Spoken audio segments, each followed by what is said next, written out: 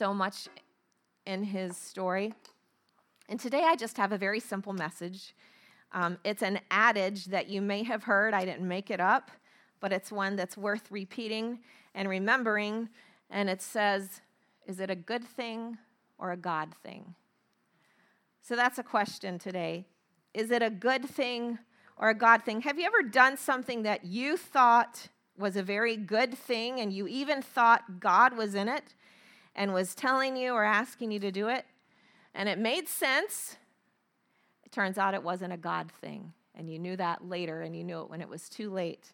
Well, that's what happened in the story today. So just a bit of background. I'm in Genesis 16 we're going to read, but in Genesis 15, as we've already discussed, God gave his covenant, his agreement with Abraham, who became the father of Israel, of the Jewish nation. And when he did that, part of that covenant was he promised Abraham, he said, I'm going to make you the father of a huge nation, and through that nation, the world is going to be blessed, and that person, that son that I'm going to give you is going to come from your own body, okay?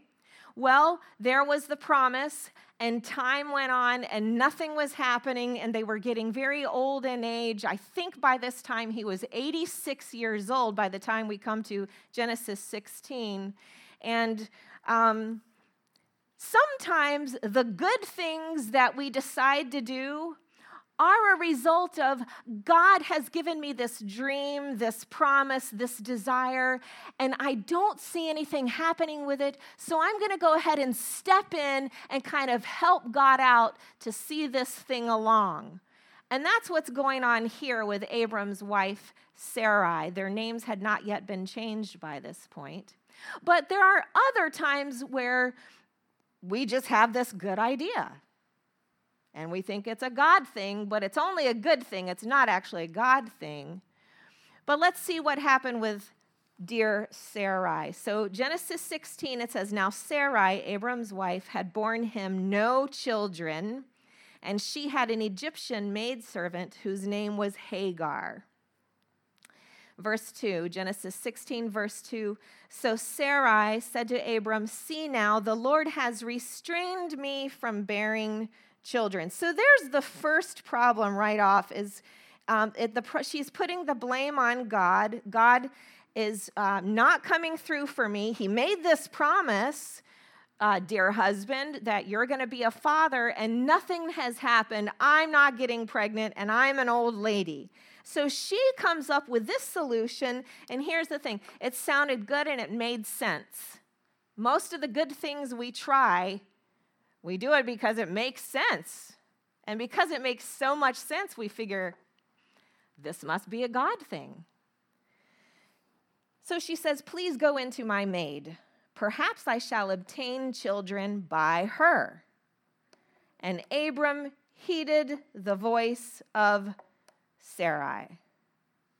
Man, oh man. Sometimes I need to probably put a disclaimer on some things I suggest to Dave, like, okay, disclaimer, honey, remember Sarai? Don't necessarily listen to me. But I don't say that. And sometimes he says, yes, dear. Maybe too much. Abram said, yes, dear. And he heeded the voice of Sarai. And it made sense. I mean, it was going to be Abram's child. It seemed like a good thing. Obviously, I'm not getting pregnant. I'm too old. Go into my maid and conceive a child by her. It seemed like a good thing, and it made sense. Then Sarai, Abram's wife, took Hagar, her maid, the Egyptian, and gave her to her husband Abram to be his wife after Abram had dwelt 10 years in the land of Canaan. So he went into Hagar, and she conceived. And when she saw that she had conceived, her mistress became despised in her eyes. Then Sarai said to Abram, my wrong be upon you. Okay, so now her bright idea is now his fault. Now she's mad because it went all wrong. I gave my maid into your embrace, and when she saw that she had conceived, I became despised in her eyes. The Lord judge between you and me. Well, that's a thing to say when it was your idea. So Abram said to Sarai, "Indeed, your maid is in your hand. Do to her as you please." And when Sarai dealt harshly with her, she fled from her presence. Now an angel of the Lord found her by a spring of water in the wilderness, by the spring of the way to Shur. And he said, "Hagar, Sarai's maid, where have you come from and where are you going?" She said, "I am fleeing from the presence of my mistress, Sarai." The angel of the Lord said to her, "Return to your mistress and submit yourself under her hand." Then the angel of the Lord said to her, "I will multiply your descendants exceedingly so that they shall be counted for multitude. They shall not be counted for multitude." Genesis 16, verse 11. The angel of the Lord said to her, "Behold, you are with child. You shall bear a son. You shall call his name Ishmael, because the Lord has heard your affliction. He shall be," note this, "he shall be a wild man. His hand shall be against every man, and every man's hand against him. And he shall dwell in the presence of all his brethren." Her son Ishmael. Sarah's good idea, Sarah's good thing that was not a God thing, because that Ishmael became the ancestor to the Arab nations that are fighting against the boy who would become his brother Isaac, who is the ancestor to the Jewish nation of Israel.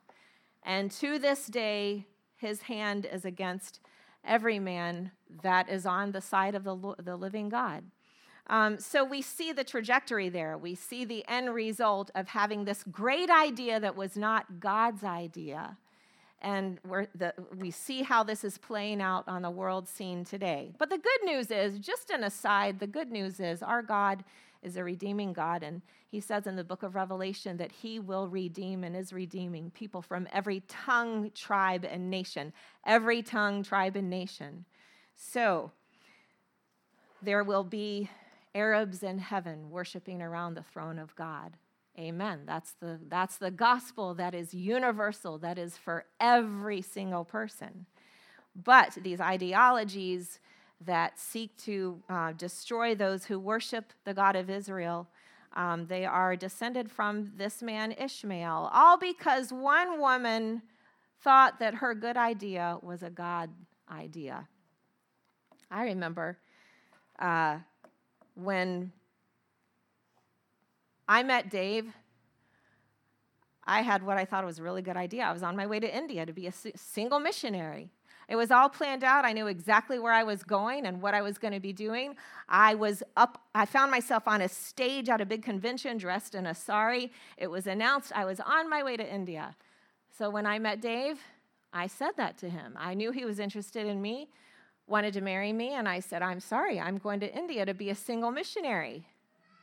Because it's a good thing. It was a very good thing. And it made sense. I had come from a long line of missionaries. He thought, "No, you're not." He didn't say it out loud because I wouldn't have believed him. But it was my good thing that was not a God thing. I was so serious about this. I had even started taking I still remember the dialect. I remember one line from the dialect I was learning. Se mane kau chanti. It means, they are working. In case you ever need to use that. So that was my good idea, but it was a good thing, but it wasn't a God thing. And thankfully, eventually, I came to my senses and realized I was not supposed to be a single missionary in India. I remember after Dave and I were married, here's another story. Good thing that wasn't a God thing. I came up with this educational toy. I thought it was going to be the greatest toy in the world, and everybody would want this thing. I mean, we were starting to develop we were starting to come up with a plan to develop a prototype for this educational toy. We even met with a patent lawyer. He's not here, but he would tell you this. To this day, I think, what on earth were we thinking? We were clearly not called by God to invent toys. It's the weirdest thing. I look back on that and I think, that was so weird. I can't even, but we seriously thought we had this good idea. We thought it was a God idea, but it was not. It was not a God thing. It was a very good thing. It would have been a really cool toy. It was not a God thing. And down the road, we started pastoring this church, and I was convinced that we were supposed to move to Wellsburg. It would have been a good thing. I had a house picked out. I went by myself. Are you noticing a pattern here? I went by myself with a realtor to look at this house in Wellsburg. Beautiful. I wanted this house so bad. I think I really just wanted the house. But I was convinced we're pastoring in Wellsburg. We should obviously live in the village where we are pastoring. I went through this house by myself with a real estate agent. It was a good idea. It made sense. It made so much sense. It wasn't a God thing. It was a good thing, not a God thing. Eventually, thankfully, I came to realize that too. And now I know the reasons why God kept us where we are living now. So I could go on, and probably so can you, of all the good things you have attempted to do that were not actually God things. You see, when we pray this prayer, thy will be done. Our Father who art in heaven, thy kingdom come, thy will be done on earth as it is in heaven. We actually need to mean that. We need to actually mean your will, not my good thing, not my grand idea. Your actual will be done in my life. And we have to mean that. So that if we can pray that and mean it, then when our good ideas fall apart, and we don't get the house, and we don't get the toys, and we don't go on the mission trip, it's okay. Because I truly meant it when I said, and when I say every day, thy will be done. If we look, now remember, we're always connecting the dots. We're always going to go to the New Testament and land on Jesus every single time. How did Jesus approach this? Because you just think about it. Jesus was the most successful human being who ever lived, and he must have surely had so many good ideas, so full of wisdom. So how did he approach all of his good ideas? He said in John 6:38, these are Jesus' words, John 6:38, "For I came down from heaven not to do my own will, but the will of him who sent me." Think about it. You think Jesus was a person of goodwill, of good intent? Surely Jesus' own will, his own will, would have been very good, very altruistic, full of so many good ideas. And even Jesus said, I came down from heaven. He never stopped being God. You've got to get that straight. But he laid aside those divine privileges so that he could experience the flesh and blood that you and I live with every single day, submitting ourselves and our life to God the Father. He did it first to show us this is how you live. You approach every single day, Lord, I've come to this day not to do my will, not to follow my own good ideas, not to do my good things, but Lord, only to do your will. If Jesus said that, who am I to ever think that every single one of the good things I think I should do is a God thing that I actually should do? Matthew 7:21, sobering verse. Jesus said, "Not everyone that saith unto me, Lord, Lord, shall enter into the kingdom of heaven." Well, that's surprising. Don't you think people who call Jesus Lord are probably his most devout followers who should end up in heaven? I mean, when you're saying Lord, you're saying you're my master. And yet Jesus is saying not every one of them is going to end up in heaven. That's sobering. And he goes on to qualify. But he that doeth the will of my Father, those will enter the kingdom of heaven. He that doeth the will of my Father. See, God has a will for you that so far surpasses your good ideas. all the things that you think make sense, God says, hey, it's not enough that it's a good idea and that it makes sense. It's got to be a God thing because he sees down the road. He knows exactly where he wants you, when he wants you there, and what he wants you to be doing and with whom. He already knows it. So we have to check our good ideas at the door every morning and say, not my will, but thy will be done. And Jesus showed us the way. John 5:19, Jesus said this. John 5:19, Jesus answered and said to them, most assuredly, I say to you, the Son can do nothing of himself, but what he sees the Father do. Think of that. Jesus only did what he saw the Father do. For whatever he does, the Son also does in like manner. For the Father loves the Son and shows him all things that he himself does. And he will show him greater works than these, that you may marvel. Go back to verse 20 and look at that first line.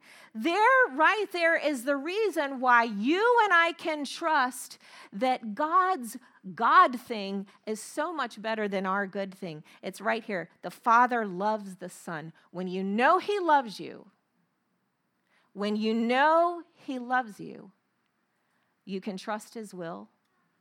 And you can take a risk in laying aside your good thing to wait for the God thing that he has for you because the Father loves you. That was Jesus' driving motivation, his driving force, his source. For the Father loves the Son. The Father loves the Son and the daughter. That is you and you and you, every single one of you. Jesus said in John 5:30, I can of myself do nothing. As I hear, I judge. And my judgment is just because I seek not my own will.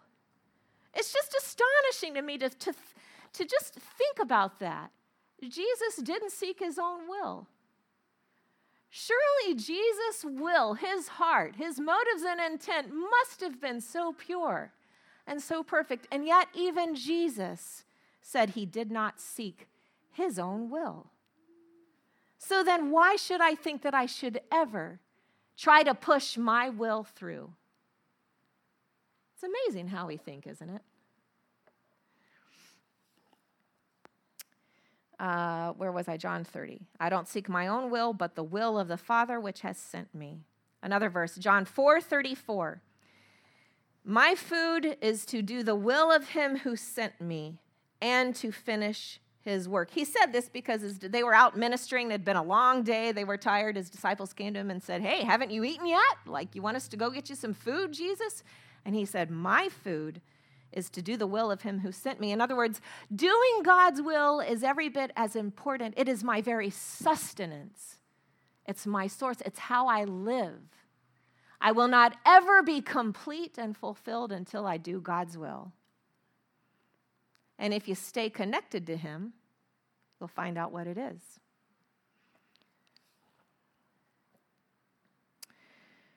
Another story, let's see. Matthew 26:10. I'm going to go to this verse, Matthew 26:10. But when Jesus was aware of it, Matthew 26 verse, let me just tell you what happens and then we'll pick up and start reading. So in Matthew 26, for the sake of time, Jesus is gathered in a house and this woman comes and anoints his feet with oil. She opens this very expensive, this alabaster box containing this essential oil. It's worth a year's wages. And she wastes, quote unquote, the whole entire thing, anointing Jesus' feet with oil. His disciples are indignant. And they say, now I'm going to pick it up. When his disciples saw it, this is Matthew 26, verse 8, Matthew 26, 8. When his disciples saw it, they were indignant, saying, why this waste? Now here comes their good idea. Matthew 26, 9. For this fragrant oil might have been sold for much and given to the poor. Was it a good idea? Yes. giving to the poor. Did it make sense? It would have made so much more sense. It's a year's wages. Sell that for all that money and give it to the poor. If Jesus said in verse 10, Matthew 26, verse 10, when Jesus was aware of it, he said to them, why do you trouble the woman? For she has done a good work for me. For the poor you have always with you, but me you do not have always. In other words, there is always going to be a good idea in front of you. There is always going to be an idea that makes so much sense and sounds so right and so holy and so godly. I mean, what could be better than taking your most valuable possession and selling it and giving it to the poor? And Jesus, even Jesus in this instance is saying, that's a good thing, but it's not a God thing. You know what he's doing here? He's prioritizing the presence of God, and he's pointing out this woman's love for me is paramount to anything you could ever give or do or serve to show that you love me. She's actually pouring out everything she has on me. She was essentially, almost literally giving her life as a show of worship for Jesus.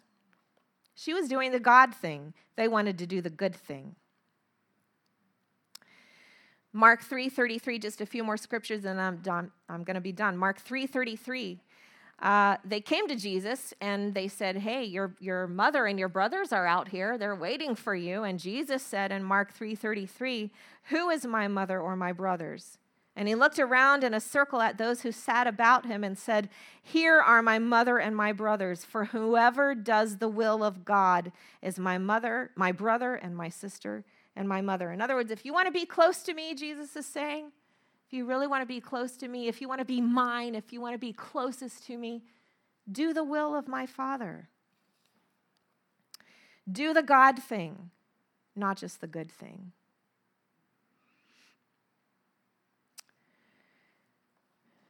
Romans 8:14 says, those who are led by the Spirit of God are the children of God.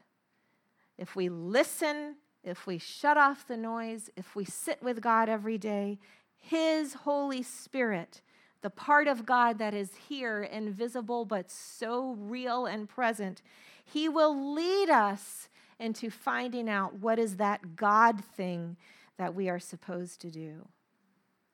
You might say, well, how do you know? Sometimes I don't know if it's a good thing or a God thing. Yeah? Can get that mixed up. I mean, I did. I think you go to the Word of God, you test it against the Word, but most good things we want to do will be confirmed in the Word of God. The Word of God will confirm it. Yeah, that's a good thing, and it makes sense. So you ask God for an inner witness. You ask God, give me peace about this. Help me to open my ears to hear what your Spirit is saying so that I'm not led by my own ambition and emotion. And then I think God's will always be confirmed by the body of Christ, that is, by those around you that love him and want his will as well. We need each other. So you remember that time I was on my way to India to be a single missionary? And this man got on his knees and asked me to marry him? I asked around. There was not a soul who said that was a bad idea. Not a soul. It was confirmed over and over and over. That is a God thing. Finally, let's go back to Sarah where we started, Sarai. Good old Sarai, Abram's wife. How did God look at her horrible, no good, very bad decision? Her good thing that wasn't a God thing. Does he write Sarah off? Does he throw her to the trash heap? Does he say, well, you messed up big time. I'm never going to do anything with you again? Should have listened. You went on and did your own thing, ruined everything. How does God respond when we do the good thing that wasn't actually a God thing and we really mess things up, even for generations? If you go to the book of Hebrews, and you go to chapter 11, you don't have to do it today, but write it down and read it. That chapter is known in Scripture as the Faith Hall of Fame, Hebrews 11. And right in there, tucked right in there in the Faith Hall of Fame, we see dear, dear Sarah. And her name has been changed from Sarai to Sarah, from princess to queen, because she has finally learned to hear God's voice and to submit herself to the will of God. And you know what it says in there? It says, by faith, Sarah herself received strength to conceive seed, and she delivered a child when she was past age because she judged him faithful who had promised. She judged him faithful. God didn't throw her aside. He didn't say, no more chances.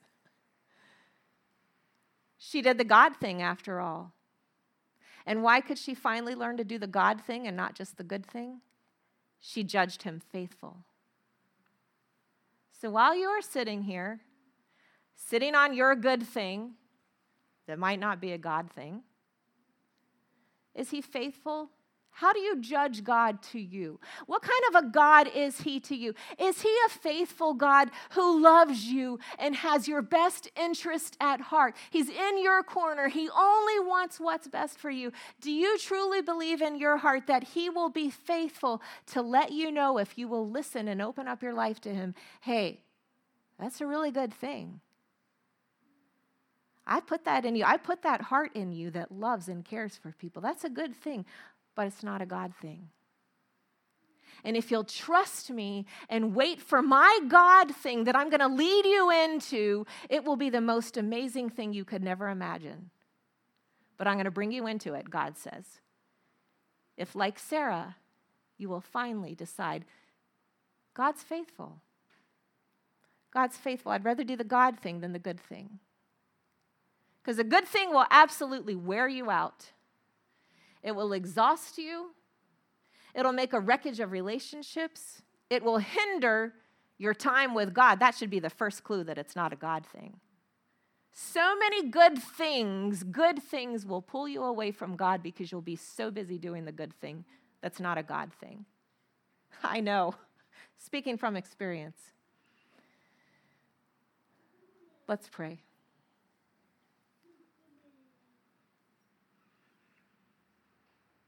Father God, we love you. We thank you for sending Jesus to show us the way.